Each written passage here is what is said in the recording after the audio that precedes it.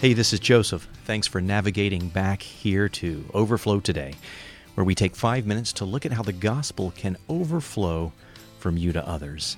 And the ideas come from some of the best books on evangelism in the world. Today on Overflow, how to cause your non-Christian friends to be more drawn to you, to want to hang out with you more, by showing them that you don't have it all together.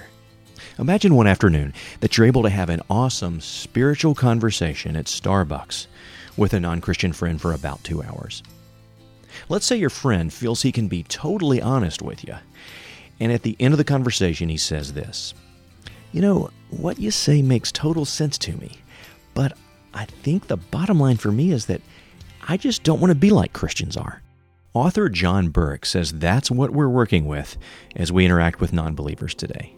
Burke says the key question that most postmoderns ask is not how solidly is Christianity based or how true is it. Burke says the key question postmoderns ask instead is, do I want to be like Christians are? Now, if their view of us is that Christians are intolerant, arrogant, and hateful of our critics, then they're almost always going to answer in their mind, no, I don't want to be that kind of person. I don't want to be a Christian. Are you kidding me? So what can you do to cause non-Christians to feel more comfortable hanging around with you? Well, we do that by having a flavor in our church or our group of friends or in our individual life that says this. It says, come as you are. You don't have to be perfect first before you can hang around with me. So a key goal here is for non-Christians to see Christians as inclusive, not as people who shun non-Christians. For that to happen, non-Christians need to see that we Christians view ourselves as a group of flawed people who know we don't have it all together and who welcome others in who don't have it all together either. That's why the title of Burke's book is No Perfect People Allowed. Now, for you as an individual, that attitude might sound something like this. As a Christian, I'm a person who's in process. I'm messed up in various ways. I don't have it all figured out. And I love hanging out with others who are in process and others who are trying to figure out life, even people who totally disagree with what I stand for.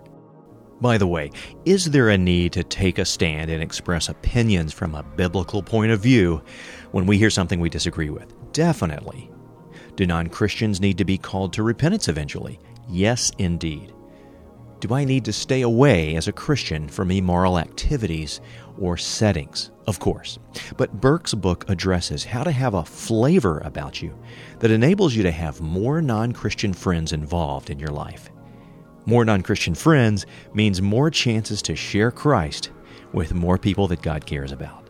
One key way we can create that come-as-you-are feeling for our non-Christian friends is transparency. Burke says that you need to be transparent about your flaws, willing to share them with others, willing to talk about your weaknesses. Burke says that people are assuming that we'll accept them only after they change. Now, if we are transparent about our own weaknesses, people can more easily feel at home with us, and they can feel that we are for them, not against them. Here's an idea for you. Sit down and come up with a list of 5 things you don't do well or ways in which you fail.